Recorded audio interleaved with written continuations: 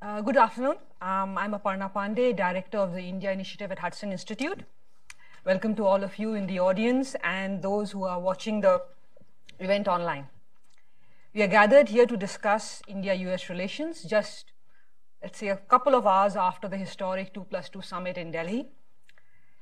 In her opening remarks, India's External Affairs Minister Sushma Swaraj noted the growing maturity of the strategic partnership, greater synergies in our engagement in defense and economic arenas, and she referred to the India-US relationship as a partnership based on shared democratic values, growing convergence of interests, and robust people-to-people linkages. Secretary of State Mike Pompeo spoke of the shared values, emphasized the need for a free and open Indo-Pacific, and stated that the United States understood Indian concerns about the threats to stability that exist in the region, and the US seeks to ensure that both of our peoples can live in peace and in freedom. In his remarks, Secretary of Defense Jim Mattis actually mentioned Prime Minister Nehru's 1950 voyage of discovery of the mind and heart of America, and referred to his and Secretary Pompeo's trip as promoting the same spirit that Prime Minister Nehru carried to Washington, D.C. 70 years ago. In 2010, President Obama referred to the India-US relationship as the defining partnership of the 21st century. Secretary Pompeo reiterated this idea when he said, "Together our nations can achieve our shared vision of prosperity and security as we build a relationship that will help shape the 21st century." I'm sure most of us can agree the relationship has not yet reached the point where that description can be applied without qualification. Over the last 2 decades, close ties between India and the US is something that has survived successive changes in administrations and governments in both countries. India-US bilateral trades in goods and services stands at over $115 billion. India is a major defense partner of the US. The latest national security strategy labels India a critical country. And India is at the core of the current administration's Indo-Pacific strategy. Yet, frictions remain, including how to reduce the US trade deficit, how best to counter China's influence. India has also yet to commit itself to partnering with the US on containing Russia and Iran in the way the US would like it to. To discuss this and more, we have with us an extremely knowledgeable panel. I will introduce each panelist before they speak, and then we'll have an in-panel discussion before I open the floor to questions from the audience. To my immediate left is Dr. Alyssa Ayres, Senior Fellow for India, Pakistan, and South Asia at the Council on Foreign Relations. Dr. Ayres served as Deputy Assistant Secretary of State for South Asia from 2020 to 2013. And her latest book, titled Our Time Has Come, How India is Making Its Place in the World, was published by OUP in 2018. Alyssa. Thank you. Thank you for that generous introduction and for plugging my book. Always happy to hear that. Very kind. So you have given me the responsibility of making some comments about the India-US trade and economic relationship. And I think for folks who are here in the audience, most of whom probably followed today's 2+2 meeting in some detail, that was a big piece that really wasn't part of today's meetings. So I thought what I would do is provide a little bit of a backdrop, and then I think we can plug back in to the trade piece where it will come up. Because I think in the context of where we are today, the trade piece of the relationship is the aspect that has many frictions. This is something that is not new. We've had a lot of trade frictions between India and the United States over the years. In fact, if you're a trade negotiator, you've probably got a long laundry list of things you've been trying to accomplish advances on for well more than a decade. And that's really the way a lot of trade relationships are. So this shouldn't be a surprise. But one of the things that's happened, I'd say, over the course really of the past 8 months has been the attention that the Trump administration has brought to trade and economic issues as a measurement of the health of a bilateral relationship. And so what you've seen happening is, in addition to the long list of frictions that we have, of course, there are a variety of different sectors in which any United States government official would like to see India open its market further to allow American companies to invest further or to lower tariffs or to have an easier time doing business in the country. We are now also seeing a couple additional layers of challenges in the backdrop of the economic relationship. That includes things like attention to bilateral deficits as a challenge. The United States never used to use a measurement of bilateral trade deficits as something to confront other countries with, as something to look to seek balance and reciprocity on. We always had focused on issues like access to the market. But the Trump administration has been very focused on this idea of bilateral trade deficits. And India, of course, ranks up there as, I think, number 10 with a $26 billion trade deficit with the United States. So that's been an issue. And I think in part of our ongoing diplomatic conversations, administration officials are asking their counterparts in India to find solutions, find ways to bring down that trade deficit. You hear from Indian officials things like, we're going to grow our way out of this. You'll see our economy is picking up speed with its economic growth. We will be continuing to procure more oil and gas from the United States. We have a rapidly growing civil aviation sector, acquisition of new aircraft, very expensive, very large, bumpy procurements. That will also help bring down the trade deficit. So this is the response from the Indian side saying this problem is going to naturally take care of itself. But you do see attention and energy on the Trump administration side to seeking a more immediate action on finding ways to eliminate that trade deficit. And as I mentioned, this is not an area that really ever had been on the list of challenges in the economic relationship. Let me add another thing. Earlier this year, the Trump administration decided to implement a series of tariffs on steel and aluminum. And these are called 232 tariffs under the provision of U.S. trade law that allows for national security exceptions on trade. And so it turns out that this caught India in the net. This was actually a tariff imposition that was designed to target steel and aluminum imports from China. And of course, India falls in this catchment. And this has now created yet another line of tension in the U.S. India economic relationship because it came out of nowhere, frankly, for India. Again, it was not ever on anybody's list of issues to pursue with our trade and investment relationship with India. The Indian government has put together a list of goods that they would impose reciprocal tariffs on. They have decided to hold those reciprocal tariffs at bay for the time being, hoping to work out some sort of a compromise with the United States. And so this is an issue that hangs in the background. We've got some economic issues of sanctions that I'll leave to the side for now because I think those are probably better discussed in the context of security. But there is kind of in the background of the economic relationship the question of whether the United States might decide to implement sanctions on India for procuring a defense platform from Russia and or from its procurement of oil from Iran. Perhaps we can talk about that at length separately. So this was the context in which India and the United States have now moved into convening this first 2+2 dialogue. Let me say, when I served in the Obama administration, I served during the years when Hillary Clinton was Secretary of State, and one of the things that she did was create the strategic dialogue with India. At the time, we did not have a cabinet-level annual dialogue with India. We had a number of very strong, ongoing, undersecretary-level led dialogues, but it was Secretary Clinton who created the idea of a standing dialogue. She called it the strategic dialogue. We saw that as this evolved over the years, it became something called a strategic and commercial dialogue. And that meant that it was, at the time, 2015 and 2016, co-chaired on the U.S. side by the Secretary of State and the Secretary of Commerce, and in India by the External Affairs Minister and the Minister of Commerce and Industry. So we had several years of a very strong strategic dialogue that had a heavy, heavy economic component to it. we were discussing earlier, right before we all came out here, there was another dimension of that economic conversation that was part of these strategic dialogues. If you look back at the past joint statements from all of them, you'll see that questions of the environment and climate change was also a big piece of what came up under the rubric of the annual cabinet level meeting. I am no longer sure where that falls in our dialogue, in our formal dialogue with India. In the security session that took place today, I didn't see anything that seemed to be focused on climate change or climate security or environmental issues. We do know that there will be an upcoming trade policy forum taking place in November between India and the United States.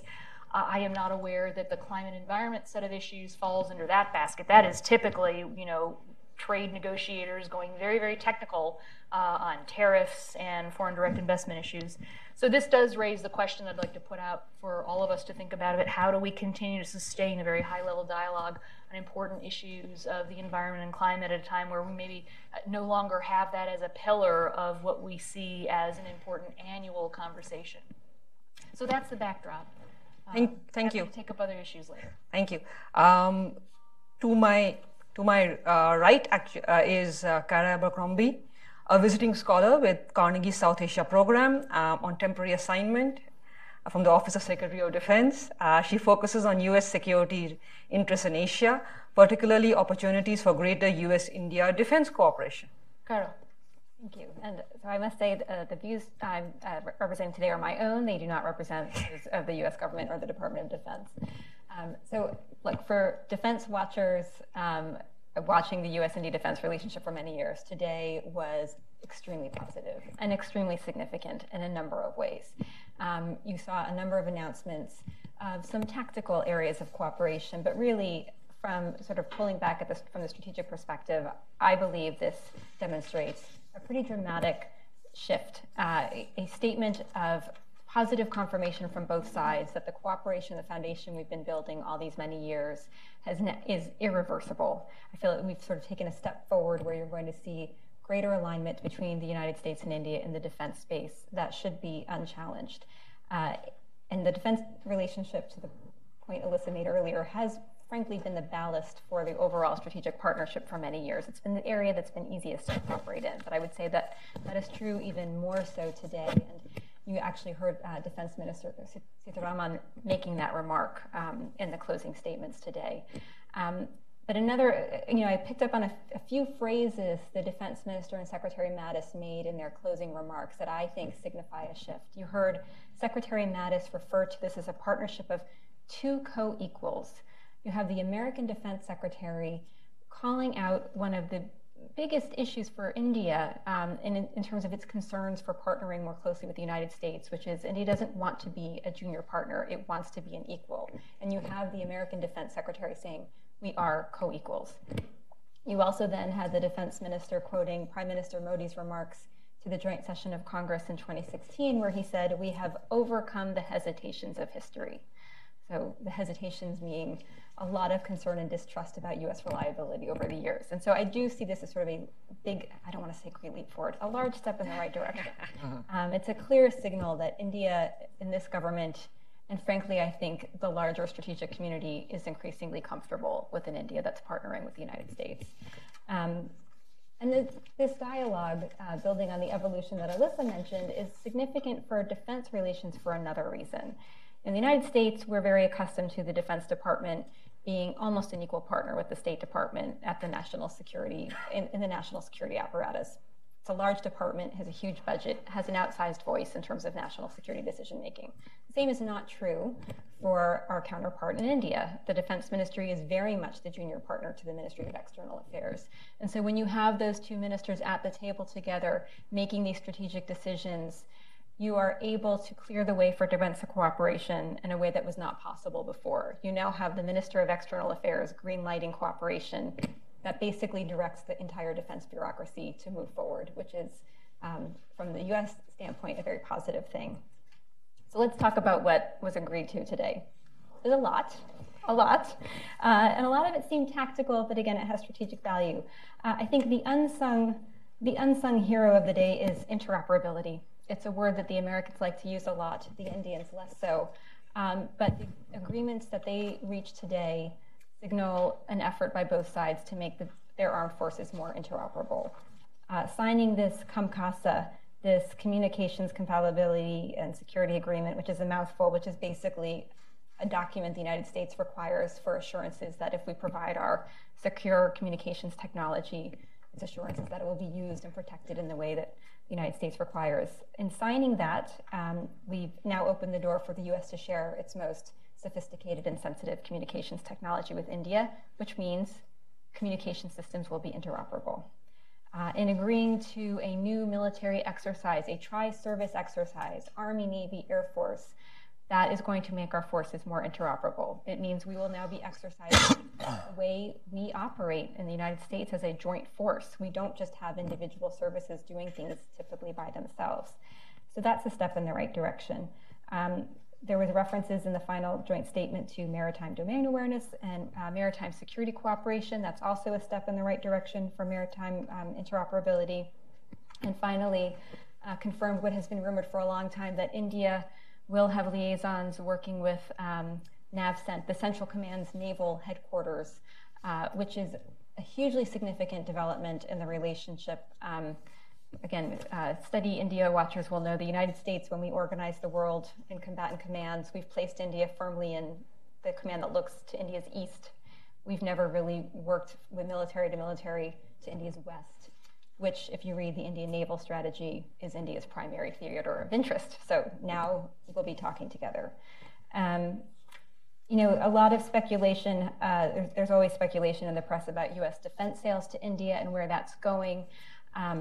I think there was no specific mention of future trade deals, nor was there, I did not expect that to occur, but what you've seen now again with the signing of a COMCASA, with the pledge to agree to international security agreement to negotiate that, which will basically the terms under which private sector firms will protect U.S. technology, reaffirming India's status as a major defense partner, reaffirming that the United States has accorded India STA-1 status under the U.S. Department of Commerce, which means fewer licenses are required. All of this is going to facilitate defense trade. So what you also saw today was basically a commitment in agreeing to do these things, there will be more trade and there will be more technology cooperation. We saw a reiteration of support for the Defense Trade and Technology Initiative, which is an effort by both governments to really co-produce and co-develop technology for the armed forces. They agreed to sign an MOU between the DoD's very innovative Defense Innovation Unit out in Silicon Valley and India's equivalent to try to get the armed forces working together with private sector on cutting-edge technologies and adopting those to a defense purpose. And of course, agreements again to collaborate and support one another in terms of approaches to Afghanistan.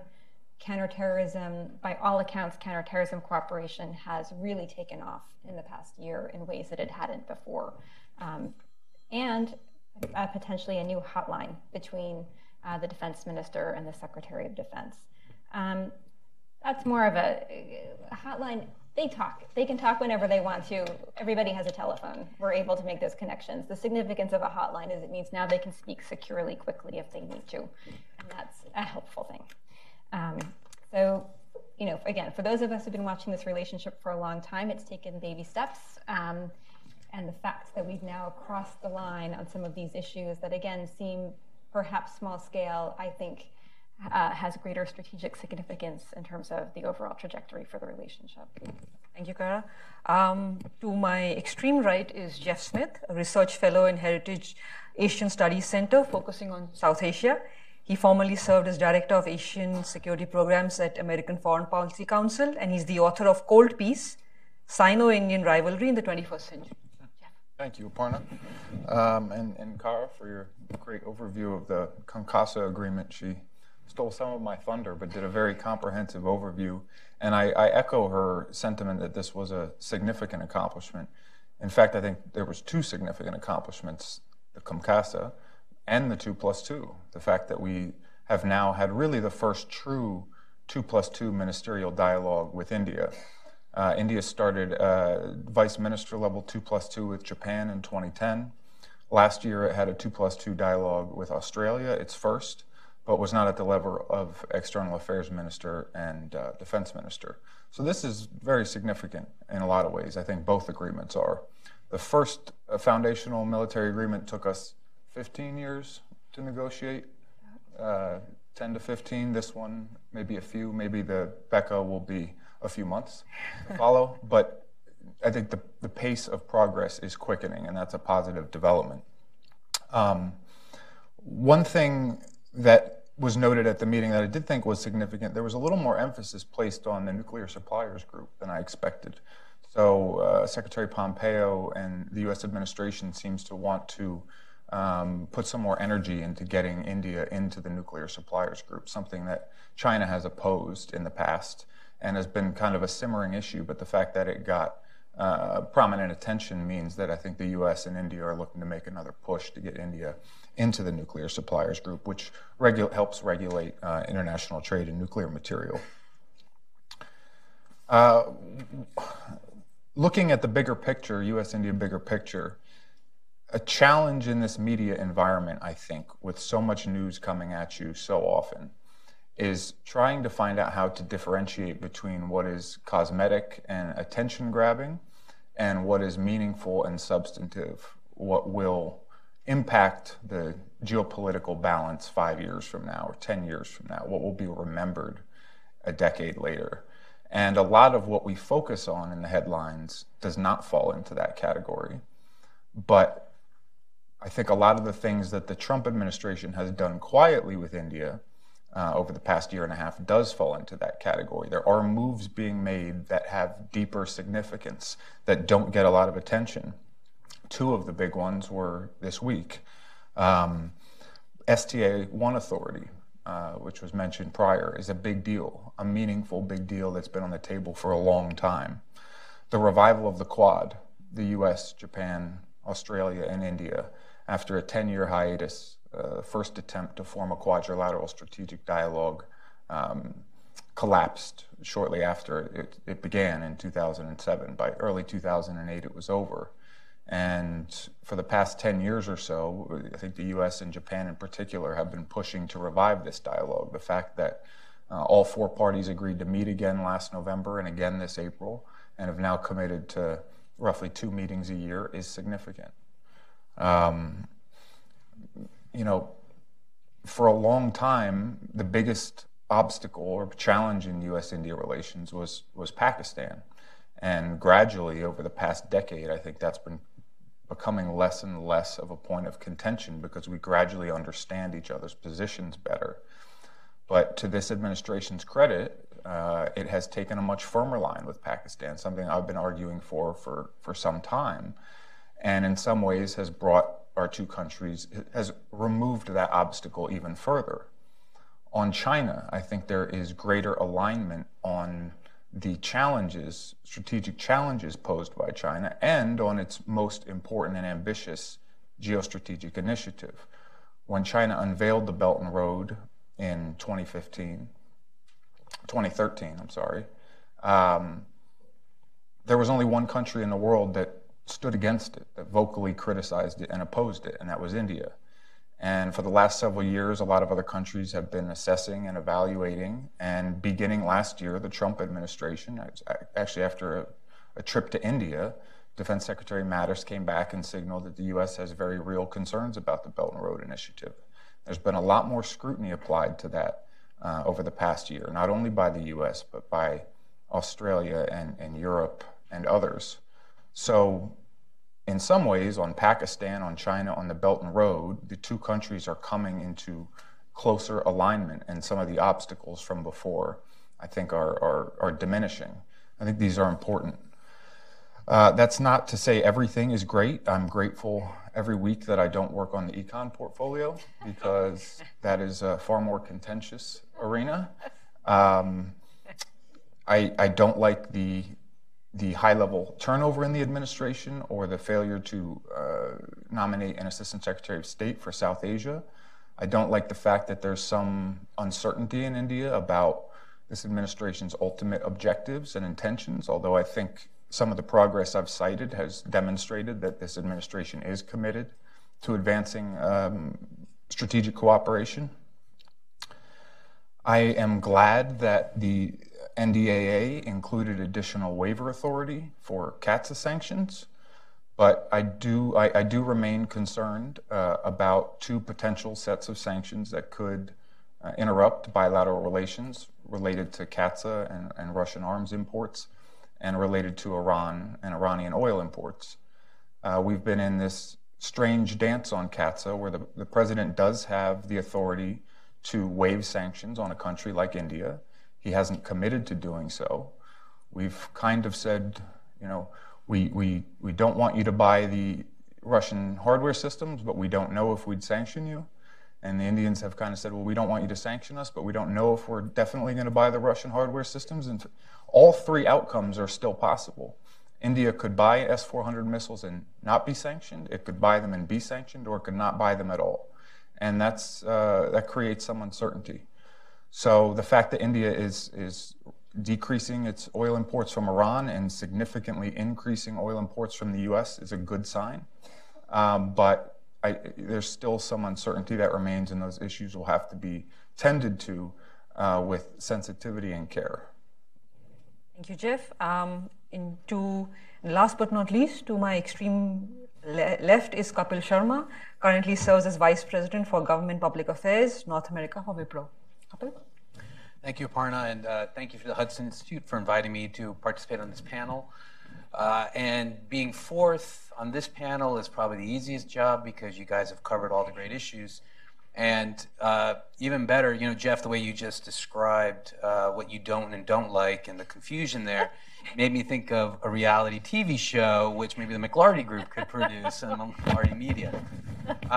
You know, I work on trade and economic issues, and being a corporate in this relationship, it does have its ups and downs. I used to have hair like you, Jeff, not anymore, since I've been working on the Indian corporate side.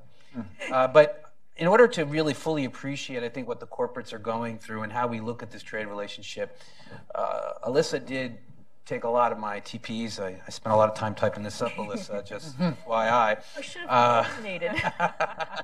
But there's a lot of interesting points I think that we should discuss and talk about, because in the 2+2 dialogue, they did reference trade and the importance of trade and economics and security for both countries, and they did talk about high-skilled visas. And so, but more or less, trade and economic issues are left out. But these dialogues are important to the corporates. You know, I've been working on the U.S. India relationship since the 1990s when I was working on Capitol Hill. And back then, we really didn't talk much about trade. We didn't talk much about defense. Everything that we're talking about today was not existent in the 1990s. I mean, these three people here have had a lot to do with where we are today by getting us to that point. But when I started, we didn't talk about it. And this relationship, I would argue with anybody, the bilateral relationship is the fastest growing and most dynamic relationship the United States has. And a lot of it is because of the potential. And even though trade and economics is a stressful issue, I think a lot of that growth has happened around those particular issues. And as Aparna mentioned, you know, trade is now at 115 billion.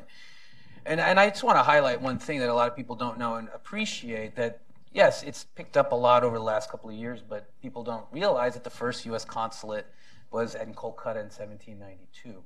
And so it's taken a while to get to that point, but we've made up for it in the last 10 years. And as this relationship has grown, and Cara and Alyssa have been working in the government side to get it to that point, a lot of platforms, a lot of forums have been created. I think by the end of the Obama administration, there were 30 dialogues and platforms discussing a variety of issues. I think we're now down to 2, maybe, I don't know. We can't keep up with how many have been axed by the Trump administration. But that kind of shows that there was a need for talk. And why is that important? Because both sides were willing to talk. Both sides were willing to come to conclusions. And yes, those channels worked out what I would argue are low-hanging fruit.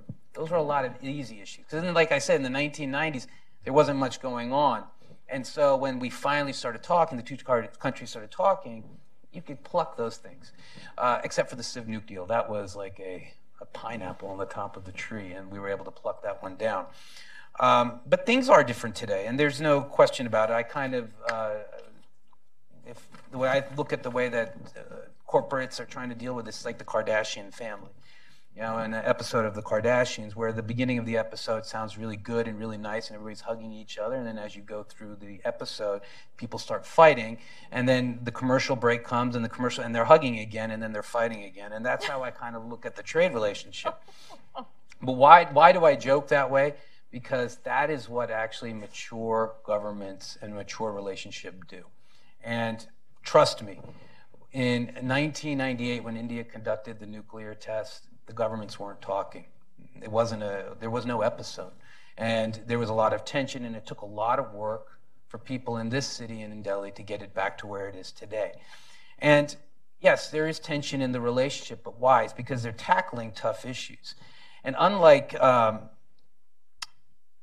think, defense and security, trade and economic issues are dealing with domestic constituencies.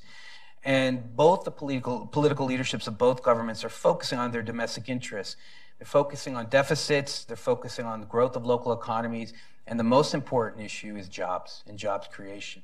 And they're both talking to each other, and they're looking at how does this relationship grow my local economy, and how does it grow local jobs? That's where the pressure comes on the corporates to figure out. As they were talking about Kamkasa and what happened today, I was generally thinking about, okay, does anybody lose their job from Kamkasa? Does anybody gain a job from Kamkasa? I don't think that really has an impact on local constituencies. But if you negotiate something on H-1Bs, or if you negotiate something on poultry or some type of industry, that impacts jobs, that impacts local economies. It gets much harder to figure that out. And, look, the reality is, and this is what the Prime Minister is dealing in India, as he's thinking about how to negotiate these trade agreements, he's got a growing economy. It's growing at approximately 7 to 8% a year, but are the jobs growing with the economy? And I think the challenge for both the President and for the Prime Minister is, how am I going to grow jobs? Is it okay to just simply say we're growing at 8%, but people don't feel it from a jobs perspective? So, and here's the bigger question that I have, and I've spoken to a number of people over the last couple of days to prepare for this panel, and I've asked across the board, what is the common trade agenda between the two countries? And I couldn't get one answer other than, well, remember when Vice President Biden said the $500 billion trade? Beyond that, it was completely all over the place. That's the challenge that we have right now, is that both sides don't even have a common trade dialogue. So we're at a discussion stalemate. And USTR was supposed to be in Delhi this week. They canceled that trip because they saw no movement on the Indian side on discussing some of the market access issues. Unfortunately, that means that the Trade Policy Forum may be canceled because the USTR, Lighthizer, said that he is not going to go to India unless a trade agreement on these particular issues has been resolved. And knowing how both sides work, and we're in political season, I have a feeling that there will be no Trade Policy Forum. And then we have both countries threatening to issue tariffs, or they have issued tariffs or threatening to issue tariffs against each other. And like I said, without a common objective, with a common agenda, I don't even know, how do each side know that they've won? How do you know you've won a trade agreement or a trade deal? Because that seems to be the attitude of both sides. So unfortunately, I don't see any of these issues being resolved over the next 24 months. But this is where I'm being very optimistic, Jeff, because he was like, oh, you're going to end very pessimistically. I'm feeling very optimistic. Because despite all of this, I am really happy to see how corporates are continuing to operate and grow. So if you think about the number of U.S. governors, so I actually say you have to look outside of the Beltway, this bubble that we live in here, it's called Washington, D.C., and go to state capitals and hear how they talk about that trade relationship. And see of the number of governors, U.S. governors coming from the heartland to the south, that keep traveling to India to find new ways of creating opportunity for both countries. They're bringing U.S. SMEs with them to India to say, how can we partner, how can we grow, how can we innovate? And the vice versa. You see the Indian delegations trying to do the same thing, and they're not going to New York and California, they're going to Indiana, they're going to Tennessee, they're going to Alabama, they're going to Kentucky. I feel great about that. And The other thing that I'm very proud of, which never gets talked about, and if you all know me, you know that I harp on this a lot, is that Indian FDI in the United States is growing at an unbelievable clip. And what is that doing? It's growing U.S. jobs, it's growing U.S. economy, and it's local economies. And it's happening in manufacturing, it's happening in technology, it's R&D. You're seeing a very high localized hiring rate by Indian companies in the United States that's bringing more Americans into the globalized workforce for these companies. That is happening still. So despite all of the fighting that might be going on over poultry or boric acid or all these other things, companies are still trying to find ways to invest. They're still trying to find ways to work together. And that bond is only getting stronger. So despite the Kardashian-like agreements that we see, good things are happening. We just don't hear about them. Most of the time, people just want to talk about the bad stuff, but there is a lot of good stuff that's happening. Companies are creating jobs. It's amazing. In my own company, in Wipro, the number of non-Indians that I'm working with at very high levels talk about innovation, R&D, and other types of challenges.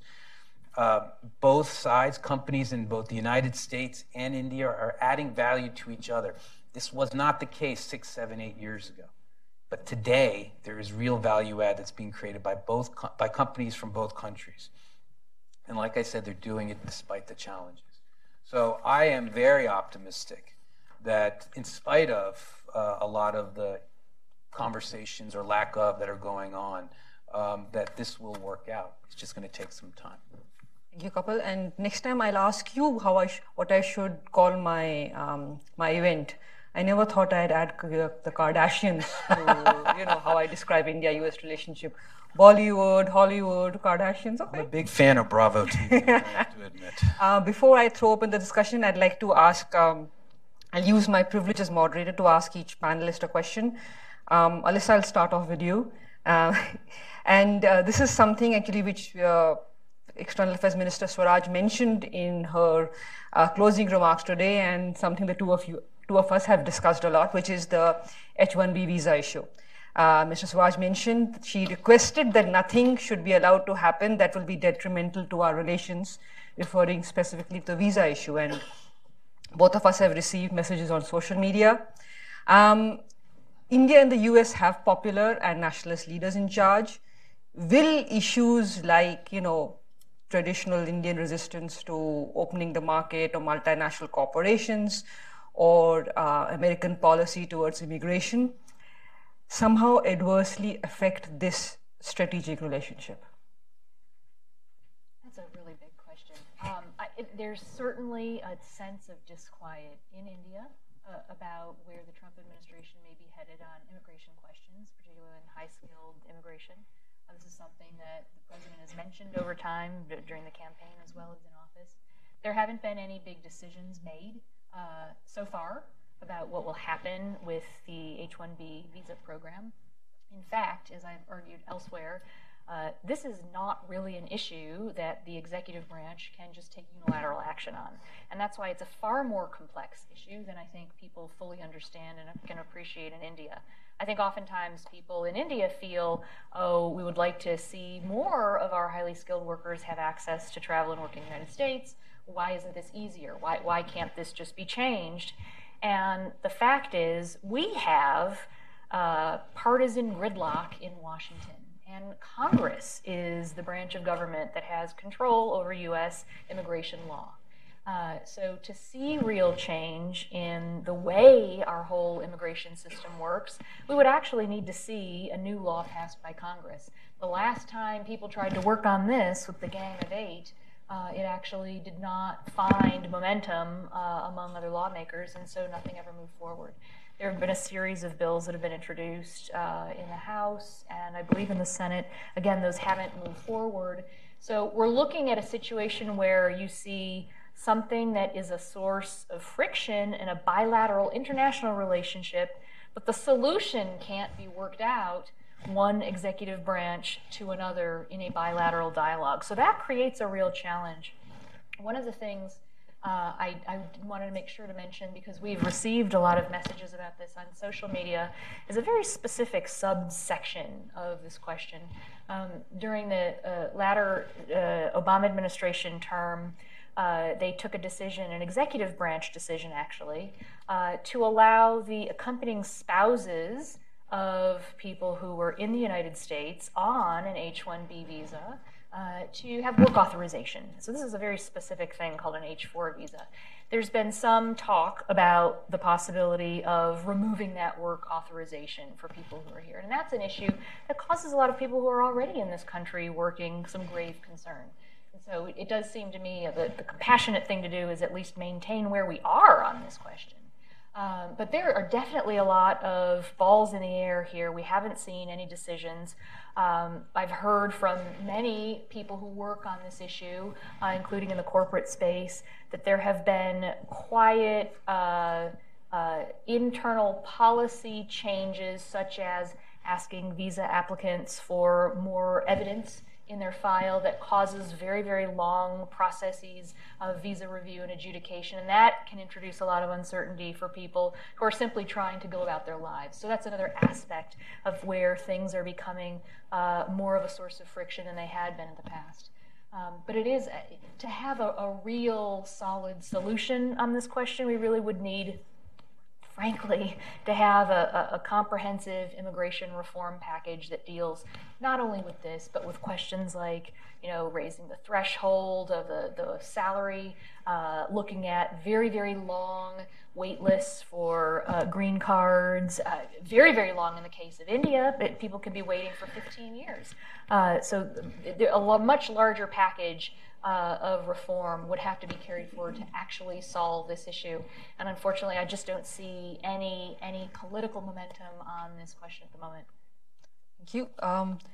Kara and Jeff, my question is to both of you, and this has to do with something the two of you mentioned, and I'd like to push on that, which is there's a lot of positive in the relationship, but we do have the question about the waiver or not waiver on CATSA and the Iran sanctions and Chabahar port.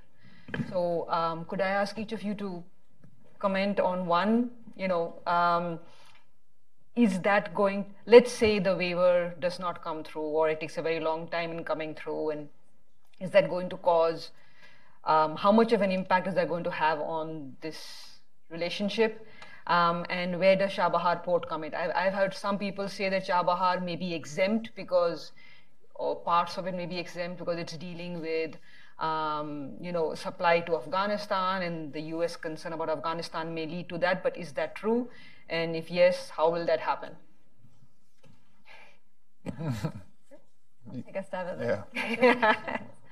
So, look, given the history of U.S.-India defense relations and relations writ large, the specter of sanctions is unhelpful. It harkens back to a time when the U.S. did sanction India and when relations were at a low point. And so inherently having the threat of sanctions looming over the relationship is problematic, which is why Congress providing a waiver was so important. But the fact does remain, I would say there's bipartisan consensus in the legislative and executive branches that these sanctions were meant to target Russia, not India. India sort of got caught in the crosshair. So there is no desire to harm the U.S.-India relationship. But there will need to be a decision taken as to whether or not to sanction on what is unquestionably a significant defense purchase, which is what the legislation says will trigger sanctions.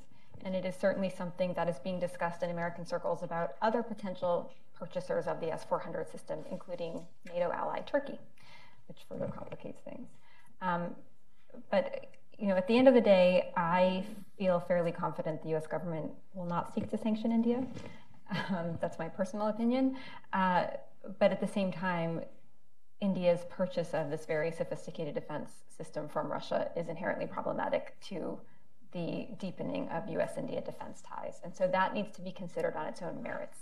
It's unhelpful that the threat of sanctions got pulled into the whole discussion over S-400, because that was a worthwhile conversation to have bilaterally, regardless of the Russia equation. If you're looking to do more in terms of interoperability with the United States and have communication systems that can talk to one another, you don't want to plug U.S. systems in with Russian systems. And I would say the Russian, and vice versa. The true is true, the reverse is true for Russia as well. And so whereas it's been fine for India to have a diversity of suppliers for all these years, and that is India's sovereign decision to make, it is becoming complicated as India is looking to acquire more sophisticated systems and to partner and potentially operate with the United States. Yeah, I'd piggyback off everything Kara said.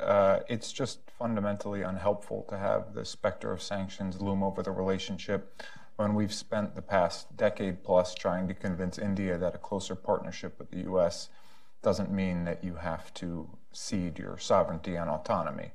And I think really for the most part the U.S. has delivered on that promise and has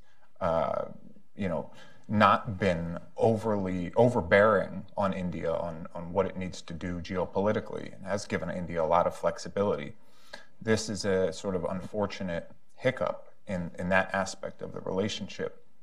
I mean, on one hand, you have to be torn because if another country interferes in your elections flagrantly, there are things that countries like Russia can do that should be punishable by U.S. sanctions policy. You want to do your best to try and avoid doing self-harm in those circumstances and hurting one of your own strategic partnerships. I think a positive sign on CAATSA is that I think most people in Congress get this, and most people in Congress don't want to see India become ensnared in CAATSA sanctions.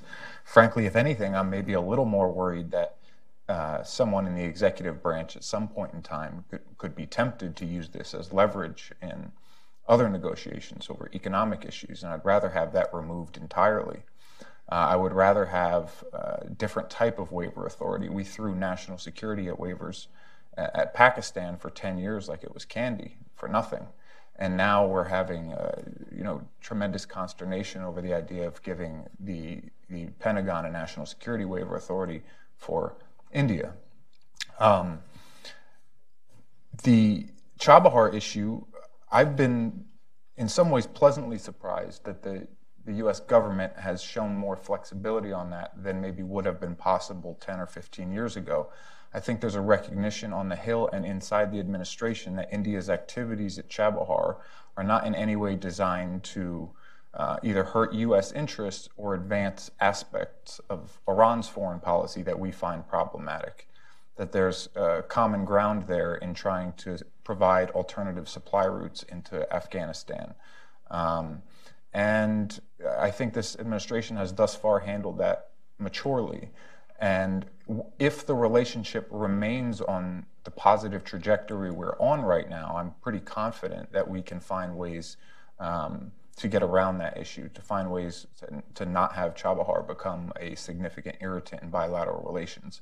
I'm confident that the Hill will eventually move to amend the legislation on CAATSA if it looks like it's going to become a major contentious issue in bilateral relations. But all of that is a bit contingent on the general trajectory of the relationship remaining positive. Thank you. Kapil, my final question is to you. And you mentioned that the positives we can see are in how companies are looking at states, and the relationship and the fact that companies are still enthusiastic about investing in India or Indian companies investing in the US. I'd like to push you on that. Secretary Pompeo, in his remarks today, talked about the fact that American companies face trade barriers in India, and then American workers' products can't be sold here, and that needs to be changed.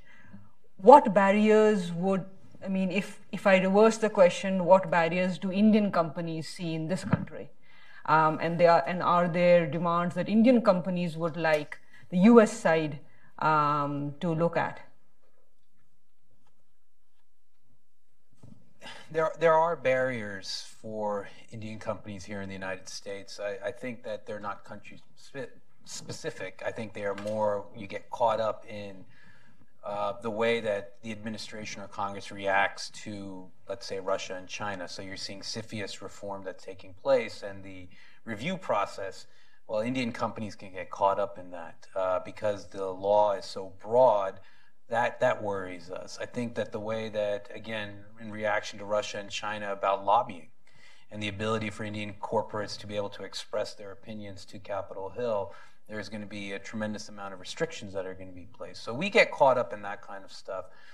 One of my big things that I'd like to see better done by the administration is that whenever it applies the enforcement of any rule or law, that it's done equally and fairly, especially around high-skilled visas.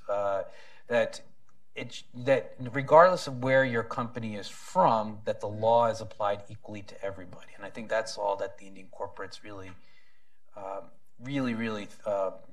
strive for and thrive for. That's what they want. I actually admired Pompeo's Indo-Pacific speech a lot, and I'll tell you why. There's no better feeling if you're a U.S. corporate to sit there and see the Secretary of State say that if you want to have a stronger relationship with the United States, there is no better way of appreciating the values that we bring than through our companies. Our companies are what make this country great. Our companies represent those values and will represent those values in your country. So open up and you will have that stronger relationship with the United States. I do believe that also with Indian companies. I don't think the minister will say that, but I do believe it because I see it. And I see what our companies are doing in communities where U.S. companies have abandoned those communities and Indian companies have come in.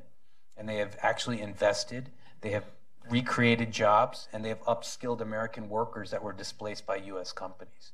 And so I think that we bring those same values. And I am feeling very good about what we're doing here in the United States. And I do think that if you want to see the strong economic relationship, if you want to see that strong $500 billion number hit and reached, there has to be balance as to how we actually look at that relationship. It's not always about what U.S. companies can do in India, but it can also be what are Indian companies doing here. And if we treat both sides equally on that economic relationship, then we can hit the numbers that we're talking about. But for as long as we keep talking about what U.S. companies have to do in India and we have to get market access and and not really appreciate what Indian companies are doing here, I think we're always going to have this uneven view of the relationship. So we need co-equal, as Secretary Mattis said, in this. So we need the co-equal in this part of the relationship as well. Yeah, and we just need to talk about it. I know the U.S. is a relatively open country, and so it's easy to do business here, and Indian companies have thrived and they've done well. There are, concerns now about us versus them and supporting American jobs, and it's U.S. corporates doing that, but Indian corporates are doing that as well. We just need to talk about it a little bit more. Thank you. I'll now open up questions to the audience. Please wait for the mic to come to you and then identify yourself and then ask the question.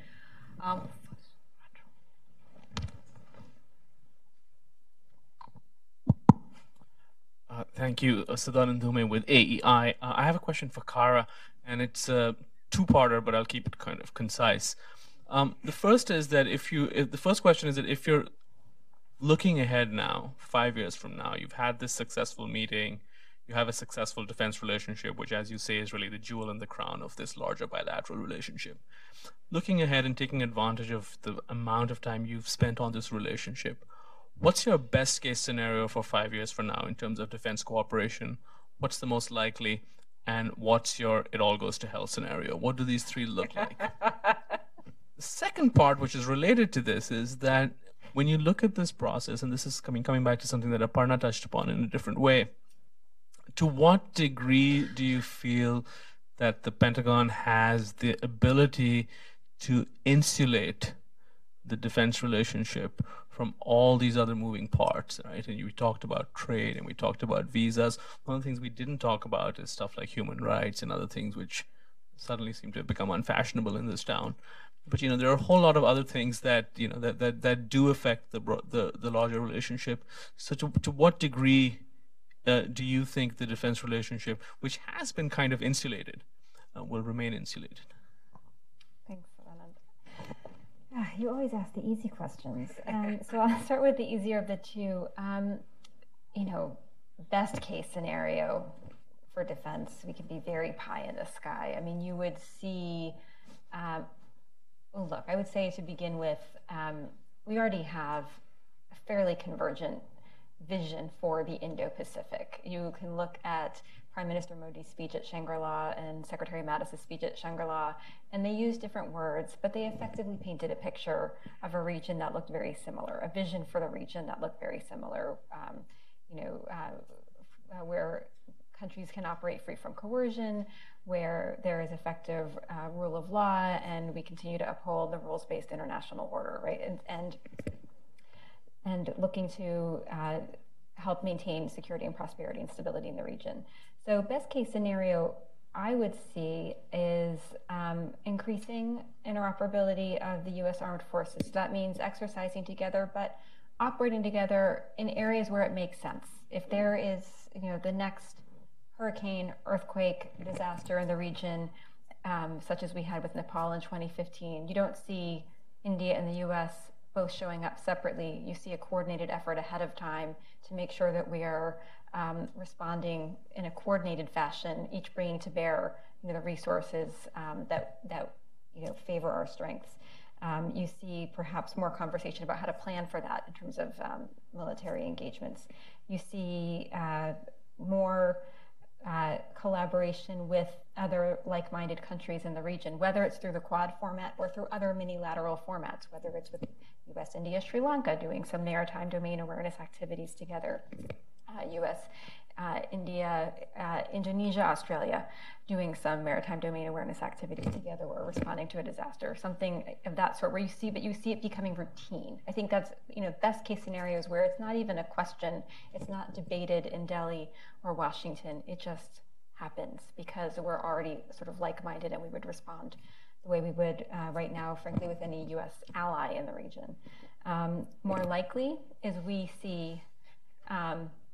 maybe see some of that happening, but it is still debated and discussed. I think that's probably more likely. And I don't want to imagine the worst case scenario. Come on. I have built my career on being very positive about this relationship. And I've been right so far. So, and that is because we've been able to insulate. So I guess worst case scenario would be if we fail to insulate ourselves from other bumps in the relationship. And they are frequent and many.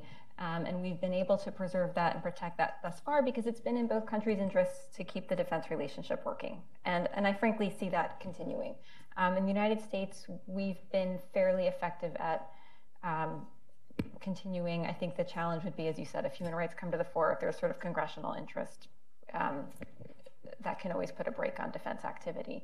And in India, though, I think as long as there's interest in plugging along, that's what you'll see. I think you've worked on India a long time because I would have said, for best case, why not BICA? Why not sign the third agreement, sort of, get all of them. So I take that for granted. And I think that shows you somebody who's, I see these as they have taken on outsized importance in the media, the New Delhi chattering classes, it's all about whether we're going to be signing these agreements and are we signing our sovereignty away. In the United States, these agreements are signed by one-star generals, which in our system is not very. No offense to any one-star generals. But it's a pretty pedestrian agreement that's very pro forma. It just allows you to do things. Well, just for context, the logistics support agreement that took us over a decade to sign, we have with 88 countries. I negotiated that in 2006 there you go. with the current DCM at the Indian Embassy. But so we're sort of, it's taken on outsized importance. So I assume those things happen as a matter of course.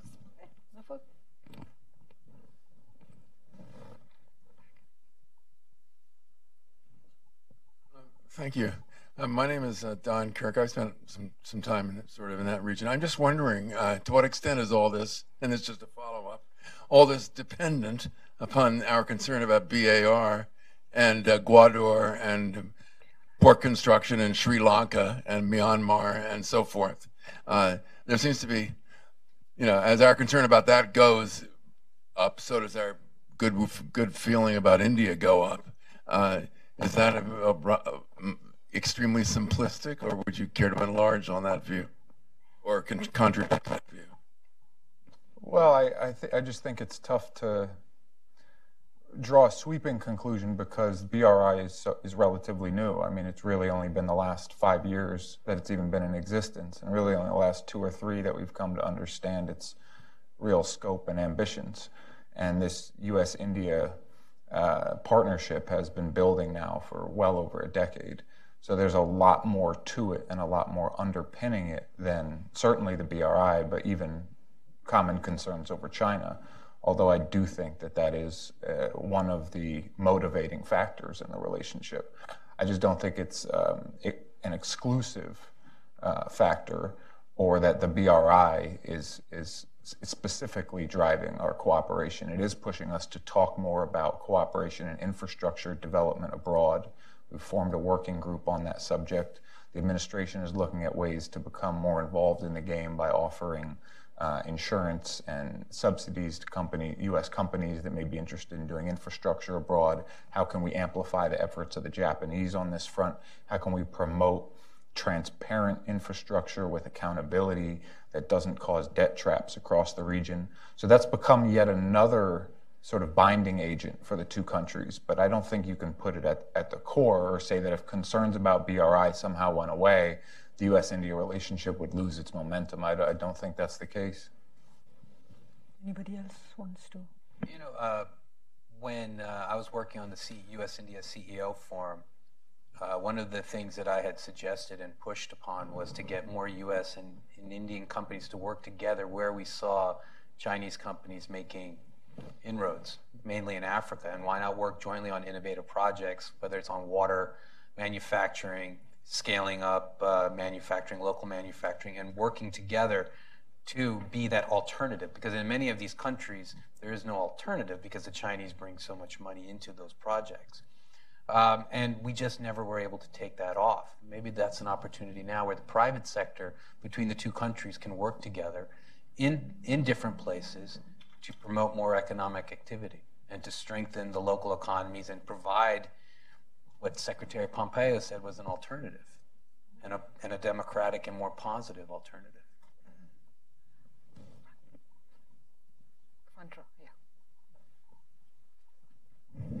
My name is Radhika from FICCI. I just want to add something to what Aparna asked about what are the list of things the Indian companies can demand from the US.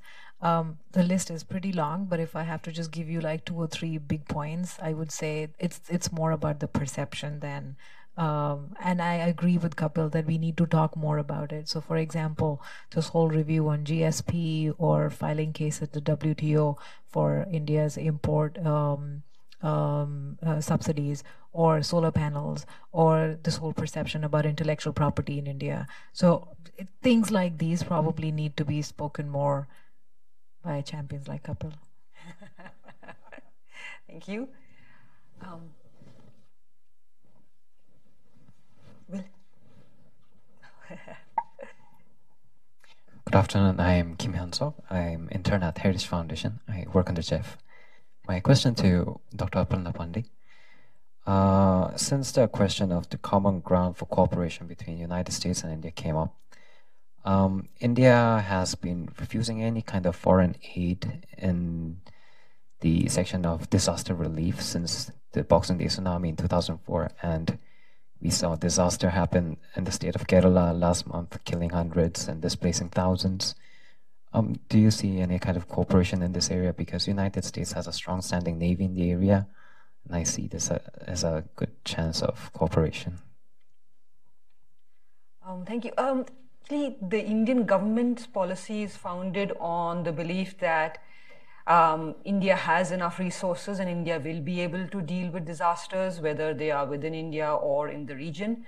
It does not mean that India will not, I mean, that you cannot provide aid to non-government organizations. You can do that. The government will not directly take aid, but aid can be provided by individuals, by private sector to non-governmental organizations. India hasn't stopped that.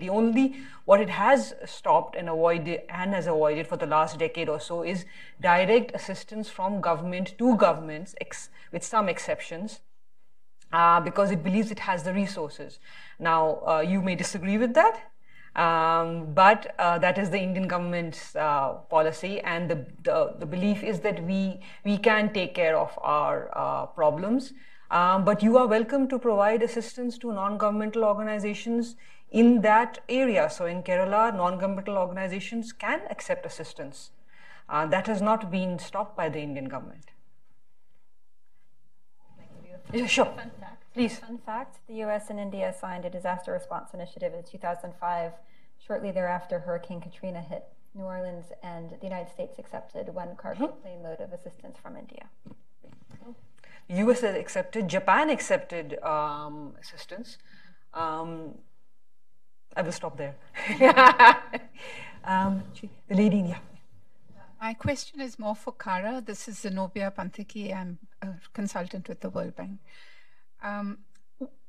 Although India and US have now got the strategic defense partnership going, what if the strategies are divergent at some point, or that strategic partnerships of the past come into play?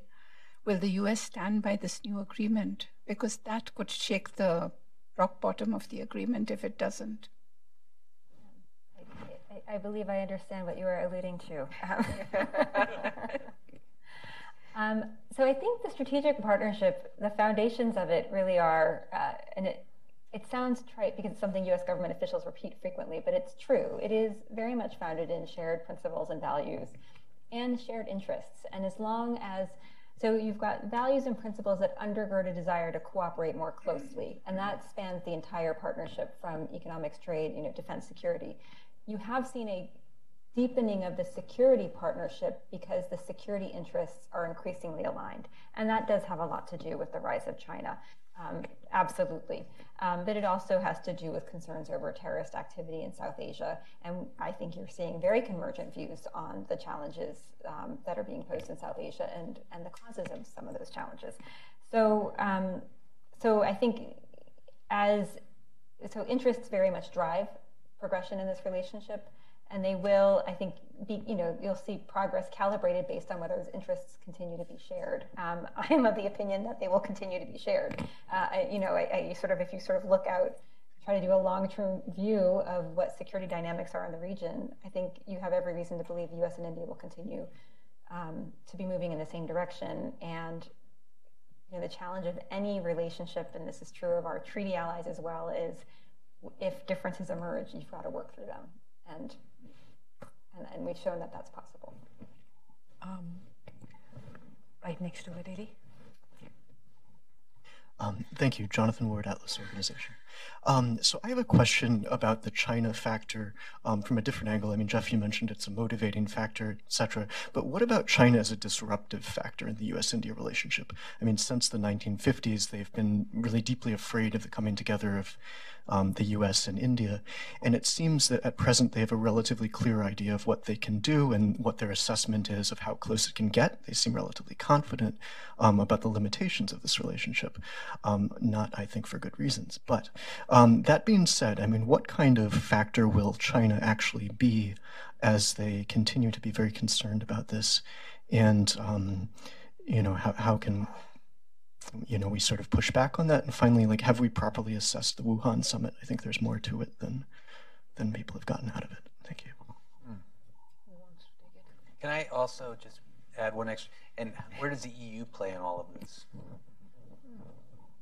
Well, if China is trying to peel India away from the U.S., it's doing a pretty awful job at it. There is quite a bit of low-hanging fruit that would be there for China to pluck if it were really interested in putting the past behind them or seemed really concerned about India's proximity to the U.S. and Japan, that it is either proving incapable of doing or unwilling to.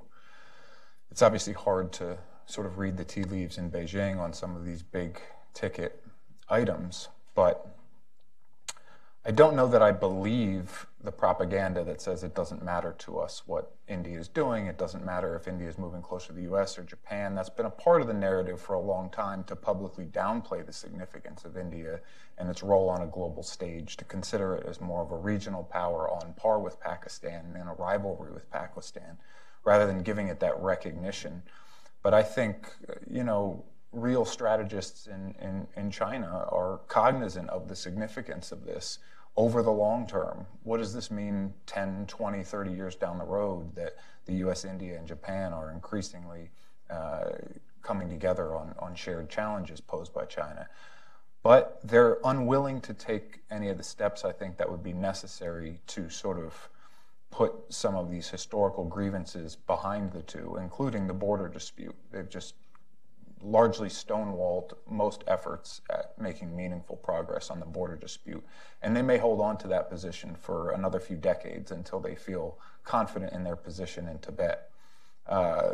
Short of a border agreement, you know, the distrust that's been sown by China's relationship with Pakistan, and by not even some of these legacy issues like the border dispute, by new areas of friction. China's presence in South Asia and in the Indian Ocean has become a significant new fault line. What it's doing in Sri Lanka, in Nepal, in Bhutan, in the Maldives.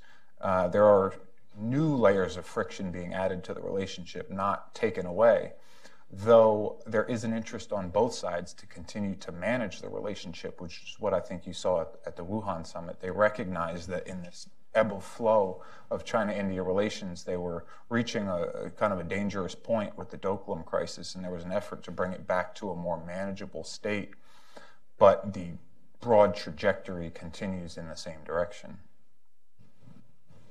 Anybody else? Just to slightly add to that, I mean, you've seen over the course of the past 15 years both some very significant security as well as trade differences between India and China. But in the multilateral context, you actually have seen them partnering together. So building a new multilateral forum, the BRICS, this really has been built out of nothing. Building, in the context of the BRICS, the new development bank.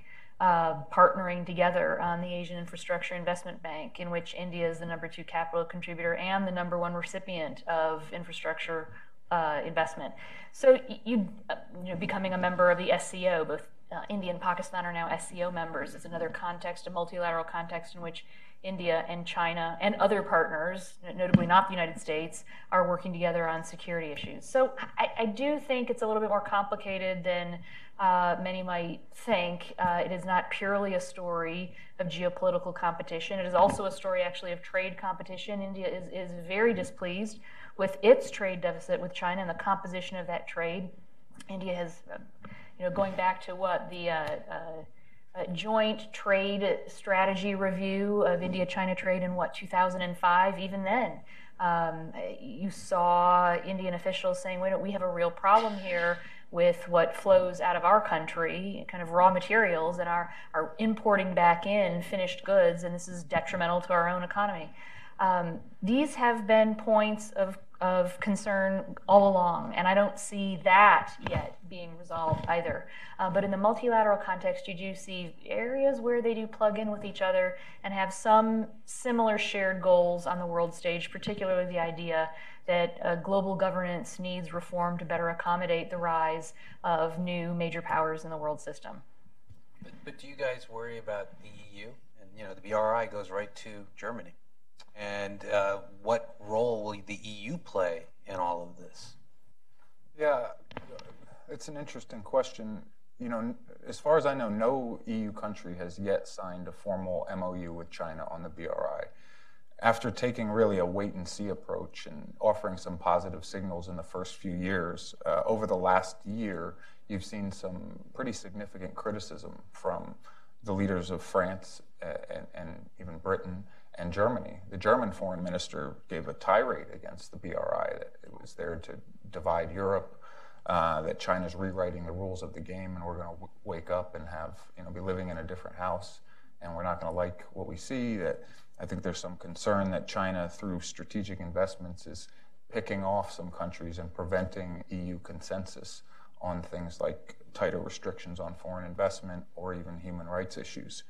So I think Europe is in some ways sharing some of the concerns about the BRI that India and the U.S. have, and beginning to have some of those discussions on how do we try and promote a model that is more transparent, more accountable, respects the sovereignty and independence of the countries where we're operating.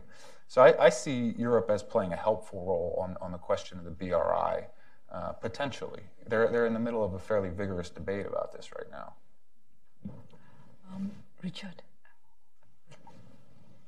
Richard White's Hudson Institute. Related question: to what extent is India willing to sacrifice its relationship with Russia to improve relations with the United States? I think to date, well, look, I think we also have to look at what is the state of India-Russia relations today. And it is a far cry from where they were during the Cold War, and you had close India-Soviet ties.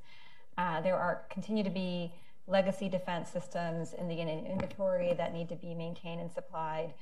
There's certainly the optics of high-level dialogue, Prime Minister Modi meeting with President Putin quite regularly, regular cabinet-level dialogues in Russia. But if we look at the substance right now is primarily defense trade. India does not need a Russian vote in the UN any longer. India has come into its own. And so I think you see a veneer of what once was. And so I don't see India having had to give up much in terms of its ties with Russia to deepen its ties with the United States. I do see, however, as I mentioned earlier, in terms of defense trade, India will be faced with some stark choices as it looks to obtain more sophisticated defense equipment from the United States.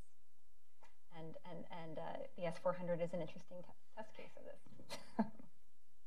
Anybody else wants to add to it? Okay. I'll take 3 questions in the end, right here, and then 2 here.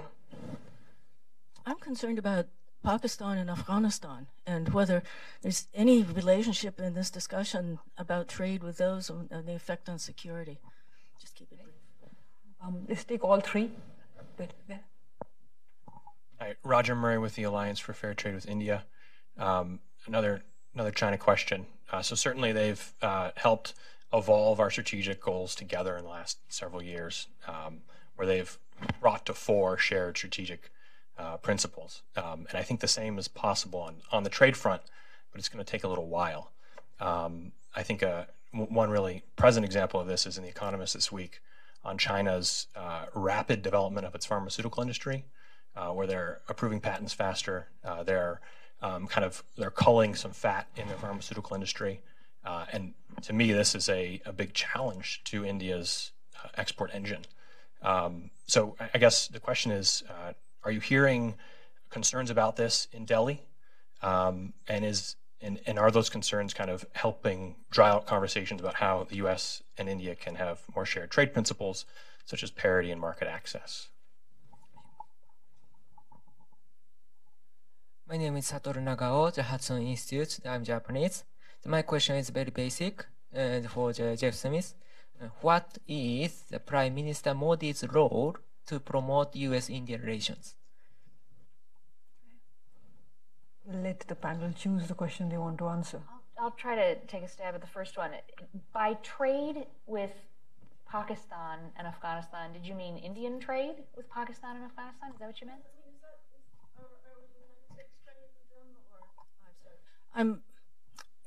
I'm struggling to clarify my question, to be honest with you.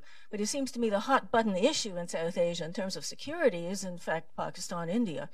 Pakistan is going to be really upset about this. About what? About the discussion, our increasing closeness with India, and will be pushed more toward China. Is very concerned about Indian interference in Afghanistan.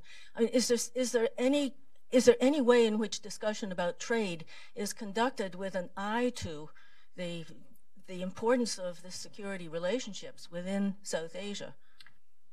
I think I'm operating with a little bit different set of assumptions than your question offers. So let me try to answer that the way I see this, and others may have a different perspective. But certainly when I have been part of or have heard people posing the question of how trade can be a bridge to some of the security challenges in the region, it's actually been on the question of how to try to unlock this big barrier to trade that exists in South Asia. The World Bank has done studies over the years on the problem of intra-regional trade within South Asia, and this region of the world actually has extremely limited intra-regional trade. It may be the region of the world with the most limited internal trade, and the problem there is that there really is no trade across this India-Pakistan divide.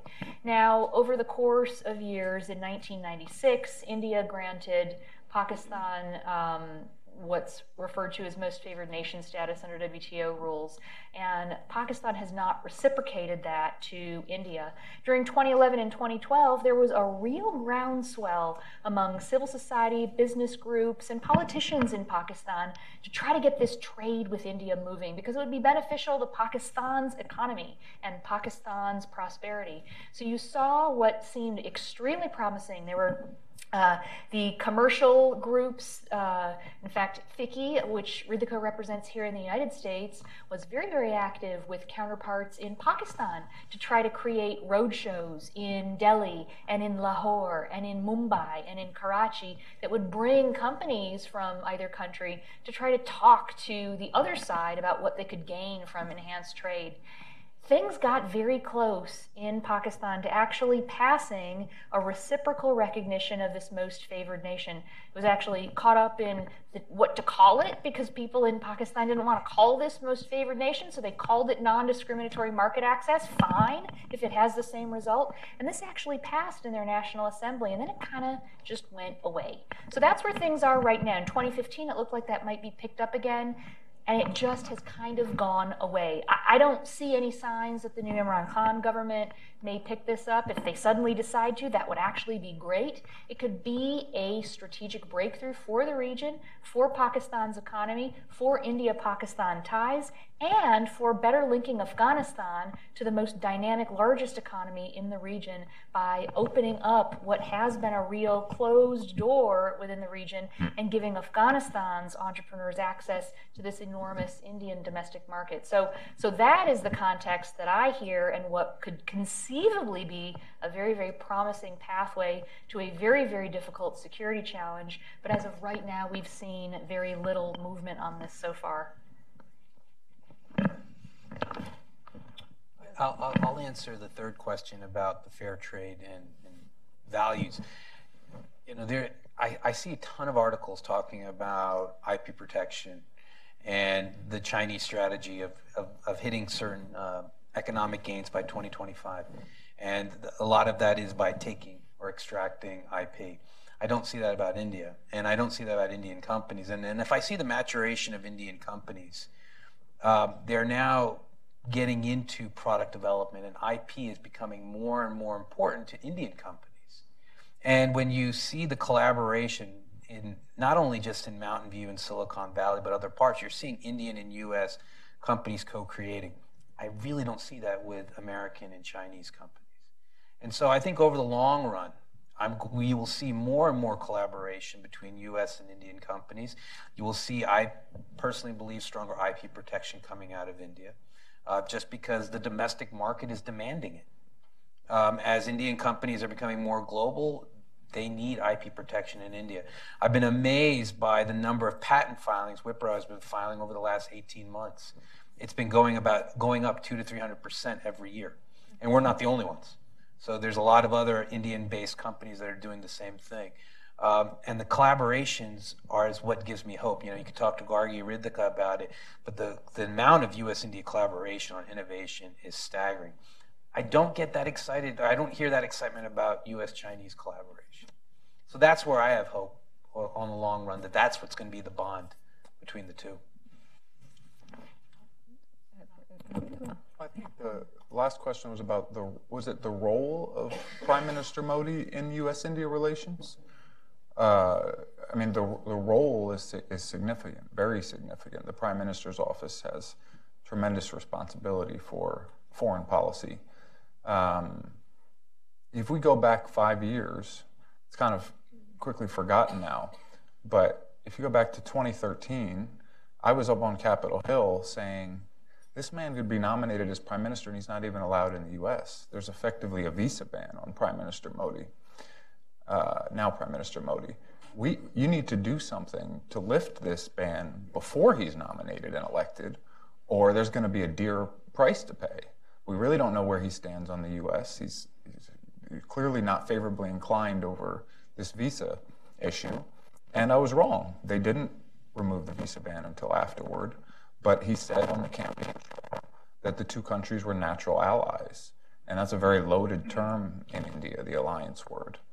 And he's proved, I think anyone you ask, he has exceeded expectations in the warmth he has shown toward the U.S. and in the focus and attention he has put on building the U.S. India relationship. A part of that is the cabinet he surrounded himself with and the ministers he surrounded himself with, who have done a lot of great work on the ground. But I think his role has been very significant. To directly answer your question, I think it's exceeded expectations. I would offer a slightly different take. I think the role of Prime Minister full stop continues to be important in making sure the Indian bureaucracy prioritizes relations with the United States. At the people-to-people level, and I think some of the business relationships level, those happen naturally. But when we're talking about pursuing closer defense relationships where you've got to put building blocks in place in terms of overcoming some of the trade barriers, that requires executive, national government level attention. And that only happens if the Prime Minister, or in our case, the White House, makes clear that that's a priority and makes sure that the bureaucracy is following suit and implementing that agenda. Unfortunately, we've seen, though, over the past 3 governments in India and as many governments in the United States, a commitment to doing that. My vision for the future would be where it's still a priority, but that level of pressure isn't necessary, that it happens more organically amongst the bureaucracies. We're not quite there yet. So the Prime Minister's attention is still very much needed, and likely will be, following the elections next year. But that would be my goal, is to see a point where the Prime Minister merely says, yes, the relationship's important, and then the bureaucracies follow suit. Thank you very much. I'd like to thank the audience and the panel. Thank you so much. Thank you.